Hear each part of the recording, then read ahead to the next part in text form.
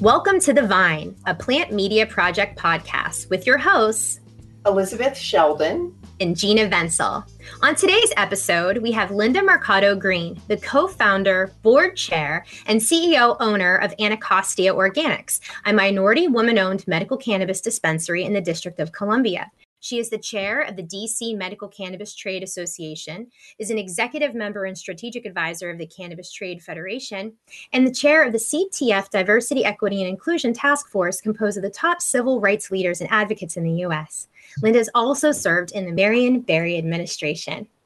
Thanks you so much for joining us today, Linda. I'm so happy to be here with you. We've been trying to get this for a while, and I'm just happy that we're able to do it. I've listened to some of your podcasts, and I'm a big fan. Oh, I appreciate that so much. That's so great. And then if you've been listening, we really like to always start with letting our listeners know how our guests got involved in the cannabis industry. So we thought with you, we know that you have like a really, colorful background with so many wonderful things that you've done. So if you can just tell us and rewind a little bit for us and tell us a little bit about your story and why you're an advocate for the plant. Well, hopefully by the time everyone gets to be my age, they will have a full background. I'm with you, Linda. I always say I'm one of the oldest people in the cannabis industry, and I will be 69 in January. So my life has been very interesting, and I think that I'm just starting the most interesting part of my life. My background is public relations and government affairs. I started my company, the Linda Greene Group, actually in 1989. And I started out doing fundraising, event management, and that type of thing. And then it grew into press media relations. And then it grew into political consulting. And so it just became a whole full service public relations firm. And my clientele was just so diverse. My clientele was members of Congress on both sides of the House and the Senate, athletes, entertainers, heads of state from Africa, President Mandela during his first administration, I was his client. He was my client the entire time during his administration. It's just been all over the place. And so it got to the point when I was turning 60, I started thinking about what did I want to do with the rest of my life? Because being in business so many years with such a wide variety of accessibility to people, it became monotonous, to be honest with you, because all I had to do was to pick up the phone to make stuff happen. So it wasn't challenging. But I'm Aquarius. I get bored with routine things. And so one night at dinner with my close girlfriends who would get together before COVID, almost every month, at least once a month, someone mentioned that DC had legalized cannabis. And I said, what? I mean, we all looked at each other, and being products of the 60s, we said, we should get in that business. And so, we laughed it off. And next time we got together a few weeks later, it came up again. So the next morning, a few of us got on the phone and started a company. And one had to drop out because she had a federal clearance, and so she could not participate. But the other two, Yolanda Caraway, who's a huge Democratic operative, and she worked for Jesse Jackson and Ron Brown and started her own company, the Caraway Group, and she's extremely influential. And actually, she's an author, a co-author of a book for colored girls who considered politics with Donna Brazile Mignon, Moore, and Leah Daughtry. And they are just very powerful in the Democratic scene here. And then Sherry Blunt, who is a copyright and trade attorney and a partner at Fitch Evans Law Firm. We've all been friends for well over 30 years, close girlfriends. And so we started a company now because Sherry and Yolanda were very busy doing, their work. And this was actually during Hillary's campaign. So Yolanda was, she was extremely busy. I just started traveling the country, going to all the conferences and conventions I could, meeting everybody I could possibly meet. And during that time, of course, you can imagine that was like 2015, 2016, women were not present in the industry, let alone a woman that had a little color to her skin. And so people were just, why is she here? Who is she? That type of thing. And, I just developed strong relationships. And these strong relationships that I developed happened to be the pioneers in the industry. So they became my mentors. But the more I found out about the industry, the more I learned about the industry, the more I learned about the lack of diversity in the industry, the more I learned about 280E in the industry, and those type of things. I knew that this is where I wanted to be. But Sherry, Yolanda, and I had always wanted to pursue a license once we formed the company. And that was a 6-year pursuit. Oh my gosh, 6 years. Well, yeah. Beginning to end. So much homework that you have to do. But, the thing is that we did not realize, we were so naive in this industry. We thought that we could just get together, apply for a license. We didn't know that the regulations were set in DC as to how many licenses could be awarded. And we were totally unaware that all the licenses, we wanted to be cultivators. And we were totally unaware that all of those licenses had been awarded.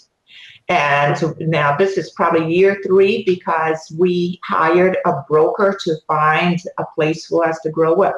DC is not industrial at all. So there, we don't have a lot of warehouses and everything. So they were all taken.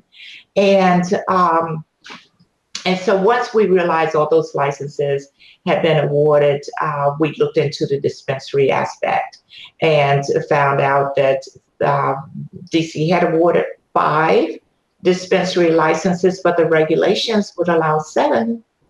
And so then we started digging more to see who the owners were, where they were located, the percentage of medical marijuana card holders to Ward 7 and 8, since no dispensary was located in Ward 7 and 8, which is our most undercapitalized areas of the city. And it was 25%. And so having worked for Marion, I was his chief of staff. And for a while when he was in the council, actually he was one of my very first friends that I met when I moved to DC in 1972. So we were very, very close. I took that information to the city council and to the mayor with draft legislation in hand. There you go. And said, this is what has happened. There are no licenses, no dispensaries east of the river, and gave them the data. There are only 2 women out of that time with 15 licenses, 10 grows and 5 dispensaries, 1 white, 1 black. There are no Washingtonians except for I think it was 3 Washingtonians out of that 15. So you unintentionally discriminated, but we can rectify this. So we had the legislation ready. It was passed unanimously on emergency vote by the council, and the mayor signed it into existence. So that's how. What year would that have been? Huh? What year was that then? That you were able to? The legislation signed in 2018, I believe. The end of 2017, perhaps. So once we got that signed, I was sitting back thinking, and I said, you know, this is open to anybody in the country who wants to apply. There is absolutely no guarantee that we can get the license. In the meantime, we had FOIA'd the applications in DC to see who wrote those applications, because we didn't know how to go about writing an application for this industry. And we found there was one guy that was just a winner.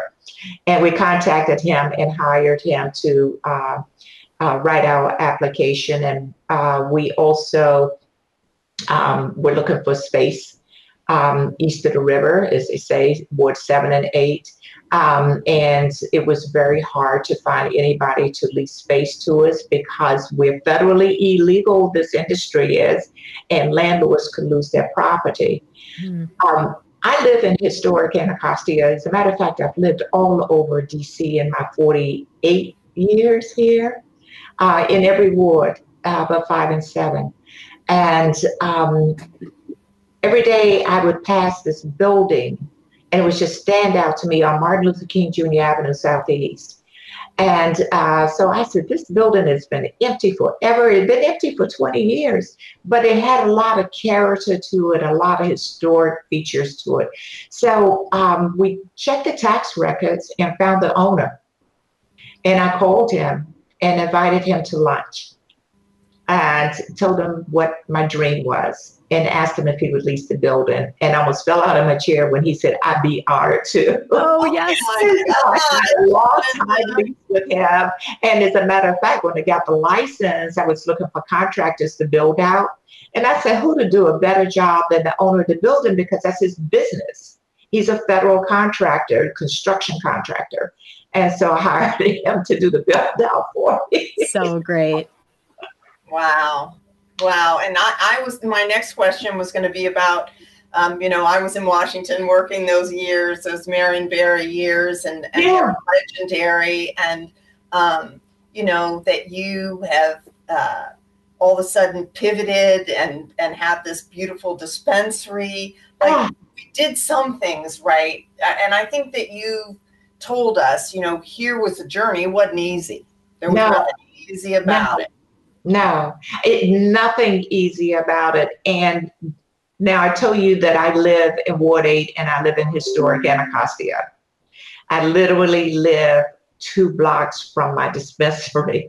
Wow. That's awesome. My community has had a lot of drug problems and still does. So my concern was, how was I going to sell this to the community? But because I've been so active in DC, in volunteering, being a philanthropist, being Marion's chief of staff, being involved in everything in DC, my reputation preceded me. Plus, they knew me from the community. When I moved to this community 20 years ago, this particular house that I live in, that I bought, had been vacant for 20 years. Oh my and goodness. Literally, the drug lords lived next door to me. The National Guard was out here. And so I just jumped in the community, hired everybody that was squatting in this house to clean up for me, to do the yard, to do this. You know, people have issues, but they're very talented and they just need a chance. So I did that, and I hired them as my workers, helping me, with the house, and there were no windows, there was no heat, there was no air, there was nothing. And then I started embracing the little kids in the neighborhood. I'm not sure if you're aware that in 1995, I was the national director of fundraising for the Million Man March. I did read that. Oh. Tell us about that. I'm the only non-Muslim woman that was traveling the country with Minister Farrakhan and Ben Chavis. Wow. Wow. Actually, the Washington Post featured me on the front page of the Style section along with Dr. Ife Williams on October 14th, and the march was October 16th, about women behind the march and our roles and not being Muslim and the contributions that we had made. And so I saw what happened to the Black community as I was traveling. My generation, generations after me, once we could get educated and have any level of success, we moved out of the Black community. When I was growing up, the Black community, the teachers, the doctors, the sanitation workers, that everybody lived on one block, everybody lived in the same community. And so you had all of these role models and people helping each other and every family looking out for each other. But once we started moving out, there was nobody left as a role model or anything but the drug guys and the prostitutes and pimps, to be totally honest. So after the Million Man March, and I've been very blessed with the successful and affluent life. I made a commitment that I was going to move back to a community, a very distressed Black community. And it took me 5 years to find the house, but I found it. Even my realtor said, "I'm not selling you that." And I said, "Well, you're not the only realtor." But I have a jewel. It's an absolute jewel. So, it's like I said, it's been a very colorful life, and the trust of the community, they know me. And so I was able to get support letters to go in my application from every ANC in the community, advisory neighborhood commission, from just all walks of life, and from my now colleagues who had licenses. They all wrote letters of recommendation for me. It's wonderful. It's beautiful. It's absolutely wonderful. But it's because you truly did immerse yourself in the community, though, and I think that that's what matters most, is saying, I am myself a member of this community, and I'm going to walk to my business 2 blocks away, like you said. That is incredible. And I think that that's really impactful to members of the community to see that, you can be a part of this industry. As you said, it was not easy, but you were able to, use, the personal political relationships you've had to forward the progress of this entire industry. The work that you've done for diversity and inclusion around legislation, decriminalization, policy development, banking, even record expungements in cannabis has been, just so incredible. So just wanted to ask you, and I'm sure that there's many, but if you want to talk about some of those issues that you had to face personally, being a female minority in this industry. So I'm going to tell you, I made a commitment to the community that I would hire from this community. Okay. And I have done so. And I held the first cannabis job fair in the District of Columbia. And the people were lined up. They came from all over the East Coast, from Oregon, from everywhere. I was really targeting my community, but they came from everywhere. And we had some incredible talent apply, PhDs, everything. But I made that commitment. So, I'm like, I really don't know this industry. It really would be nice to have someone working for me that knows the industry. But I made the commitment, and I have spent a fortune in training, bringing in consultants from other cannabis industry businesses, flying them in, putting them up and everything to train my staff over and over as this industry changes. And the reason why I did that, and all of them, except for one, lives in Ward 8, right here in the community. And the reason why I did it, because we don't have entry. There's no entry for us in the community, in this industry. And I want to, and I tell my staff all the time, I am not creating workers. I'm giving you the skills so you can go out and enter this business, this industry as you please, but I'm preparing you for it. And it's just been, really, really great doing that. But the one of the things I saw over and over again, and, with all the organizations and all the conferences and conventions, there were no people of color. And there just weren't women. So I'm an advocate for the people of color and for women.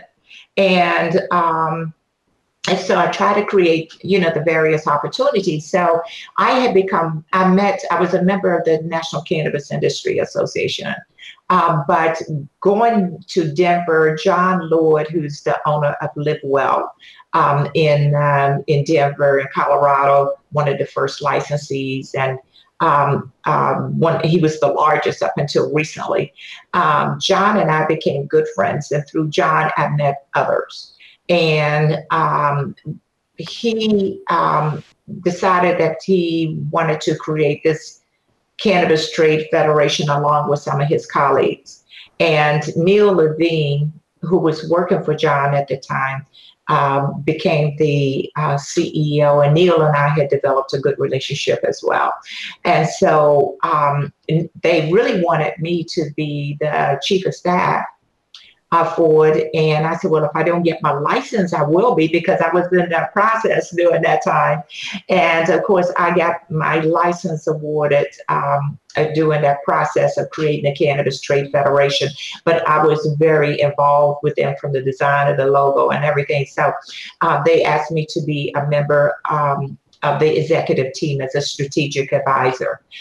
So there were only 4 of us. Carlos Cabello, the former congressman from California, Steve Fox with Vicente Sederberg, Vicente, whichever one it is.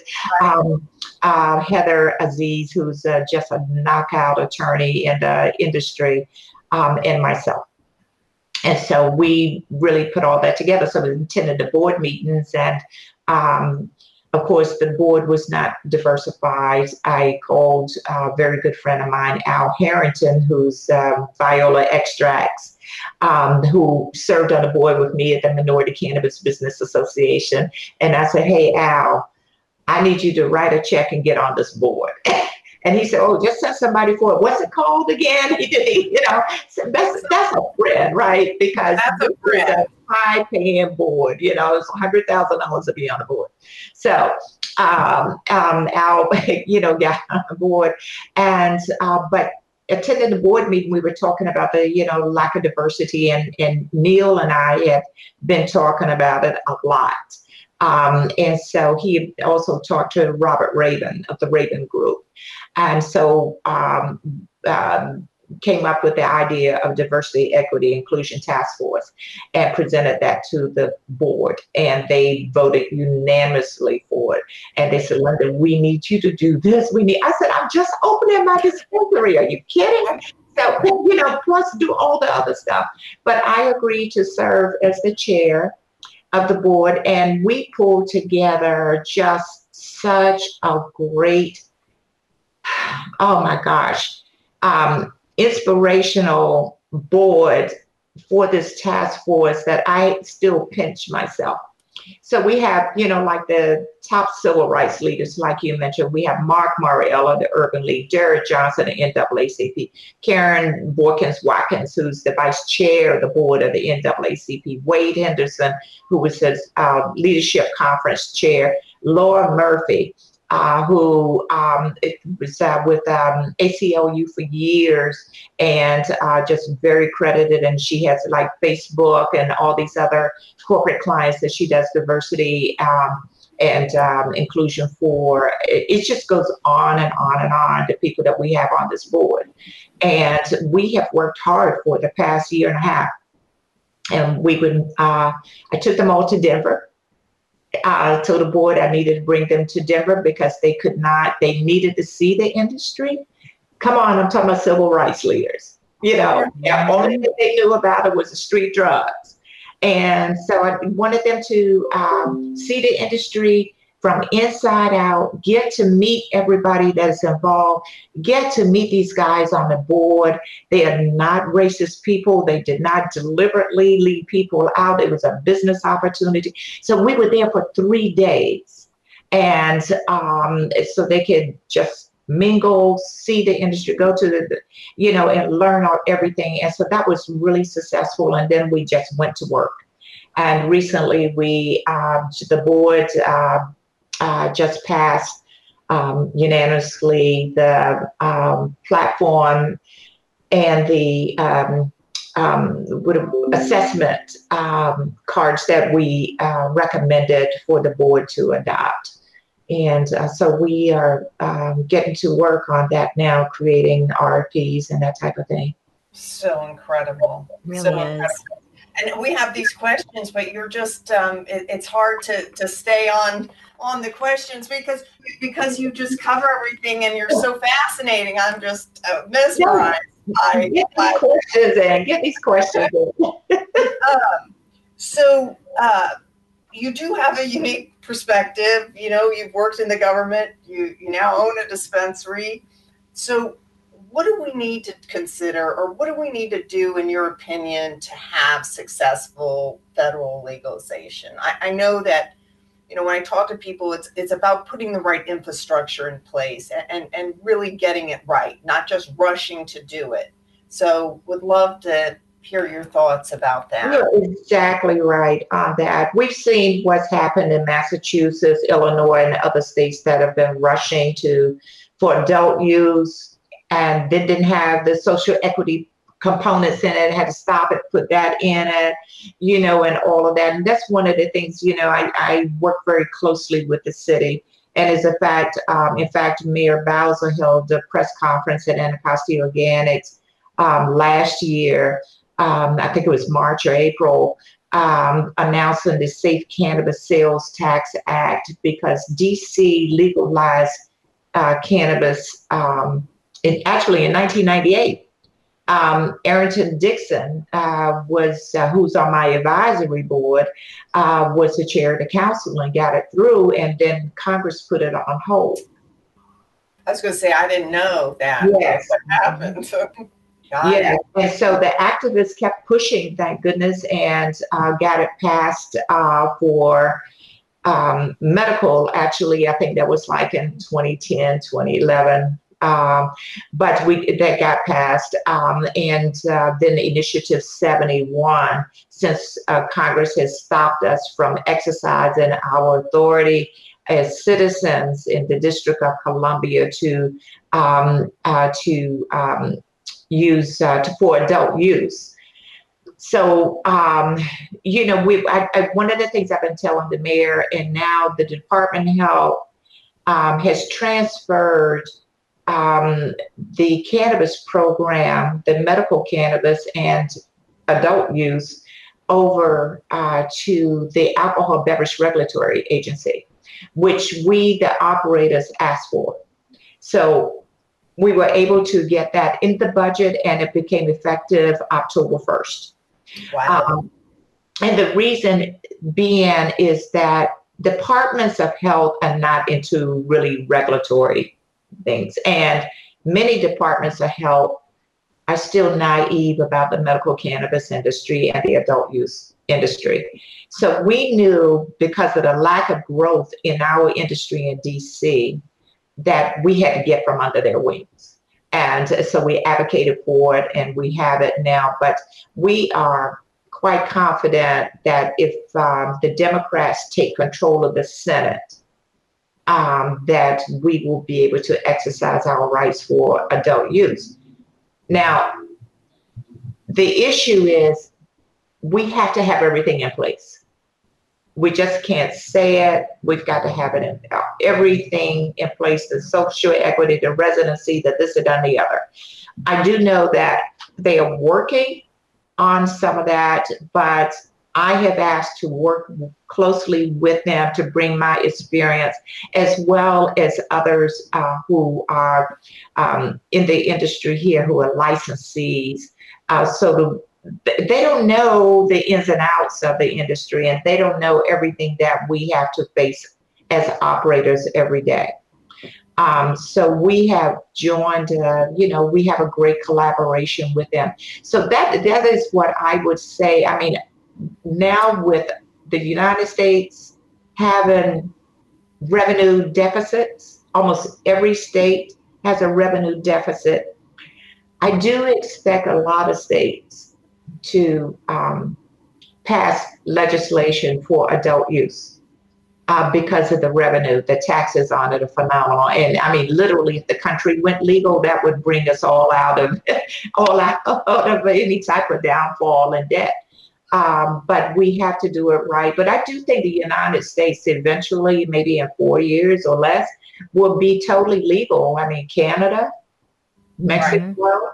And you look around the world, South Korea was the first Asian country, you know, and throughout Africa, it is throughout South America.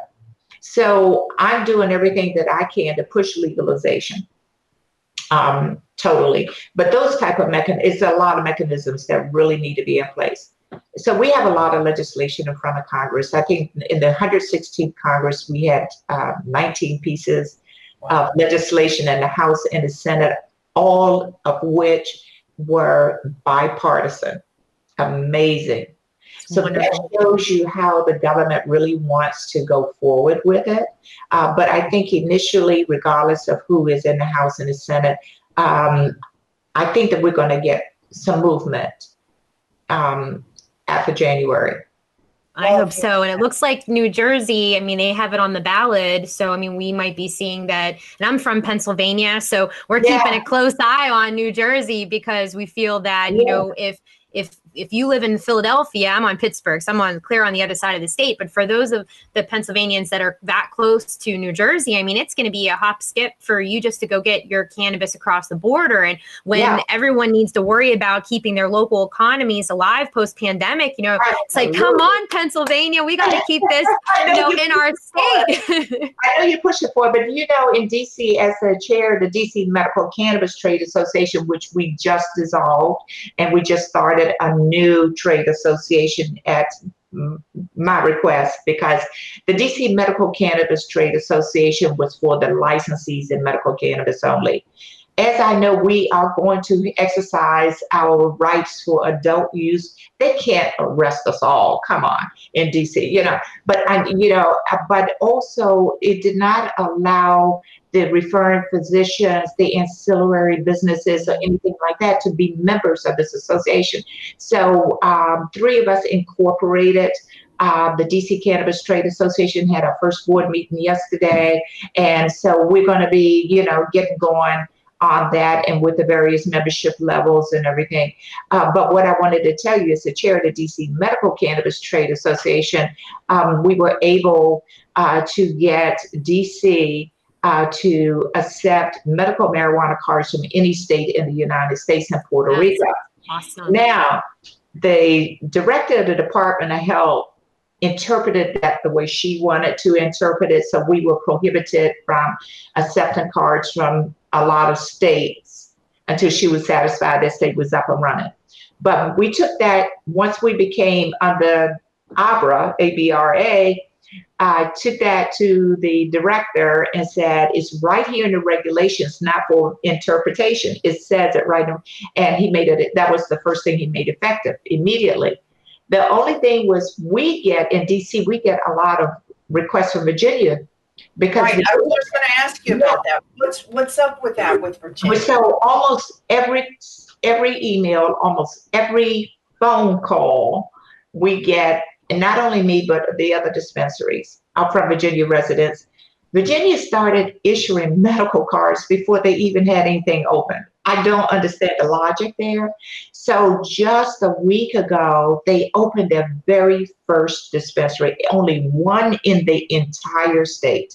And I think that's in Bristol, Virginia. So we were effective. We are getting Virginia patients like crazy now. Because can they come now? Can my friends come? Oh, absolutely. I didn't know that. All my friends. As of October 21st. Come on. We are putting that word out on the street. Certainly will. And you can put this out also. Anacostia Organics is the most conveniently located to Virginia from every direction. You're absolutely right about that. Yes. Yes. So we welcome them. Linda, that is amazing news. I'm sorry. Yippee. I have so many friends who. I'm a native Virginian. You are. So am I. You are? I'm from Charlottesville, Virginia. Oh, that's originally. okay. Charlottesville is beautiful. I had a house in Wintergreen for many years. Okay. But I'm from Newport News, Virginia. Exactly. I read that. Yes. Yes. Yes. We are from the same area. You smile. You made me smile because I have so many friends and I'm like, I don't know, get your medical card. I just like you. It's like, I don't know what's going on. What are they thinking? I think they even have a limit on the THC amount in Virginia, maybe. In Virginia right now, I think they only allow oil. Okay. But I think they can only purchase oil, which is, ridiculous. So it is absolutely ridiculous. So they were asking me about it. And I said, well, you can purchase anything by law at Anacostia Organics, oil, flour, whatever you want. But one of the things that we do to remind everybody is still federally illegal to cross state lines. But that's not my issue as a dispensary owner. No. We live in a very fluid, tri-state area. Fly, they do everything with cannabis. I mean, it's better than flying with a gun or, other things. Mm-hmm. Right. And it's medicine. I mean, we're talking so many patients, they need it. And I mean, to imagine traveling and not having your medicine in any other capacity, if it was, any kind of pill or anything else, I mean, what would you do? So I can't wait till we can be in a place where we can safely not have to be in fear of having our medicine and traveling with it or driving a car with it, having it in the car with us. I mean, it's just no matter, when you cross those state lines, like you said, I mean, we've just heard too many, terrible stories of people that have been incarcerated over their medicine and they were patients, but they were just driving in the wrong state or driving through the state. That is exactly the argument I used with the mayor in her office. I used the data from DC in pre-COVID. We had 2 million people that come in to work in our city every day, every single day from West Virginia, Maryland, and Virginia. And last year we had 23.8 million tourists. Now think about the seniors, the children, and everybody that cannot bring their medications here and have to suffer. But they can bring all the Percocet, Oxycontin, anything like that they want into our city. And use it rather than using the holistic medications from this plant. And that is exactly the argument, and that's how I got it opened.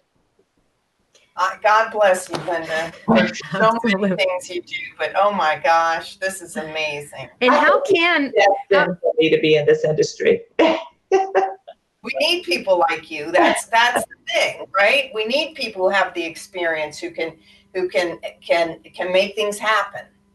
Yeah, and say this isn't right, and so I'm gonna write it for you and tell you how it should look, and understanding how that works on the government side and being able to bring that into the industry is so important because we have a lot of people that love the plant and want to get involved in the industry. That's why that line was so long for your job fair, right? It's people want to get in, but in order for this industry to be even available to a lot of people, if you are incarcerated over cannabis in Pennsylvania, you can't work in our medical program, and so that's just such a massive problem. So we do in DC now have something in the legislation to change that. One of my first employees, oh God, I love him so much. And he was in his early 60s. And I hired him full time. And I had been working with a nonprofit, but when he was in his 20s, he created a felony with a group of guys Midwest somewhere and robbed a bank. And he served 20-some years in prison for robbing a bank. He came out of prison and totally got his life together and spent the rest of his life, or all of his, he spends his life, keeping young kids and other people out of prison, as well as mentoring and everything. And I said, well, what a great person. His energy is just phenomenal. He knows the plant inside out. And so I hired him. So one day at work, the Department of Health called and says, you have to terminate him immediately. And I said, what do you mean? They said, he has a felon. Well, he had also been excused by the governor of that state, but I still had to terminate him. No. It broke my heart. I mean, broke my heart. This is ridiculous. And so that's not resolved. You had to terminate him, and there's been no way to. No, so there is legislation before the council now for people who have been incarcerated, people who have had minor offenses and that type of thing, to be able to work, not only work in this industry, but to be able to get licenses when we open up. That's right. And I'm a huge advocate for that. So they've got all my support. Oh, mine too. I think it's really, really important. And I would love to see that. I know that some of the bills that are in Pennsylvania right now include that. And we hope that that's going to be a part of this. And like you said, taking your time and making sure that these programs are being thought out so that it's not being rushed. But there's the other side of us. We just all want this to be legalized, and, we will, but we want it also to be done in the right way and to make sure that, because they legalize it, then they have to stop the program. Right. So why not get it right first? Exactly. And roll it out. And that's one of the things I advocate in DC, because DC is the capital of the country, and people are watching us. So whatever we do, whenever we do it, for everything, we have to do it right. And so how can listeners learn more about all the things that you do, and how can they get to know these organizations and link up to everything? And we'll make sure that we post, this links and everything on our blog, but I want to make sure that I just give you some time to let our listeners know how they can get in touch with you.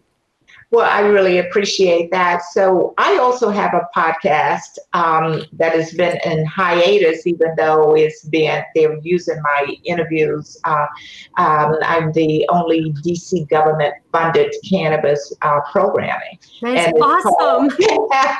So it's called Cannabis Conversations Podcast with Linda Mercado Greene, and it's on Monday through Friday at 2:30 p.m. Eastern Standard Time. It's on dcradio.gov and 96.3 HD4. And we also push it out on SoundCloud and YouTube. But we've been in hiatus because of COVID. We couldn't go in the studios to do it. So DC Radio has asked their radio host to start recording from home, via Zoom, send it to them. They'll do all the engineering and everything and get it out. Because that is where you can get a lot of information, because I pull in my contacts and colleagues and patients and medical physicians and everyone from around the country. So it's not just DC focused, it's totally educational. We have a lot of fun with it. I've had cannabis and blues, cannabis and jazz, cannabis and sex, cannabis, so it's all over the place. And it's a true conversation just like this, not scripted at all. But my email, people can email me, because even if they go to the Anacostia Organics website and there's hello@Anacostia Organics, that's fine, because I answer all of those personally. I'm a hands-on operator. Or they can email me at linda@anacostiaorganics.com. And like I said, our website is, has a lot of the information on it also. And we're located at 2022 Martin Luther King Jr. Avenue Southeast in the District of Columbia, in the historic Anacostia area. We're right in the heart of historic Anacostia, and it's right off of 695, 395, Route 50. It's very convenient.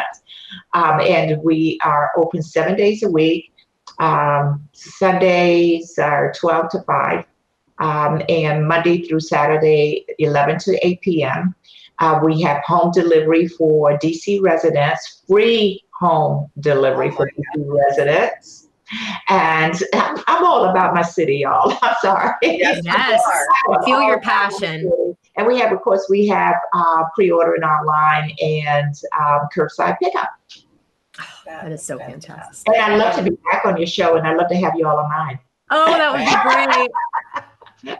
We could talk to you all day, Linda. Exactly. I mean, really, really appreciate, not only your time today, but just your passion for others and how giving you are and what a community spirit you are and how much you really done. Money one day. I take money because I seem to give it all away. It's like, but in this business, no one is making money yet. I'm glad you bring that up. It is a big misnomer. You are exactly right. I just experienced my first full year of operations. I opened in January 2019. So my first tax year was this year. I am still crying. That 280E tax law, honest to goodness, it's really, really hard. Can you get rid of that too? Can you get rid of that too? That is one of my prime concerns. But a lot of the legislation that is in Congress would get rid of it. The Safe Banking Act that would help it tremendously. The MORE Act, by decriminating and descheduling cannabis, would get rid of it. I was invited to New York with our Attorney General in D.C., Carl Racine, year before last, to attend a conference at the New York Federal Reserve Bank. I never thought I would ever be in a Federal Reserve Bank in my life. And it was on cybersecurity and financial crimes. I thought that most of the people that would be there would be people in our industry, but there were 5 of us out of 200 and some. Everybody else was FBI, DEA, CIA. I thought my Attorney General had set me up. But they had me stand up, say who I was, what I was doing. That's, oh my God, this is. But they were, the president of the Federal Reserve Bank in New York said, we want this money.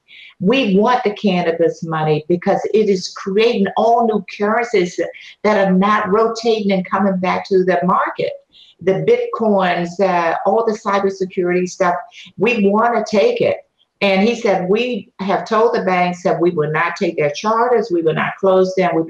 But of course, they want the money, but they are caught in a bind, because that's not in writing and that's not the law, with us being federally illegal.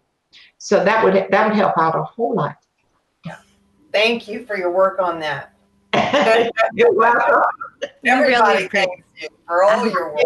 Absolutely. We really appreciate your time with us today. And thank you again for joining us. We've had Linda Mercado Greene of Anacostia Organics on our show today. And thank you to all of our listeners for tuning in to another episode of The Vine, a Plant Media Project podcast. Subscribe now wherever you get your podcasts and get cannabis and psychedelic news and updates on our website at plantmediaproject.com.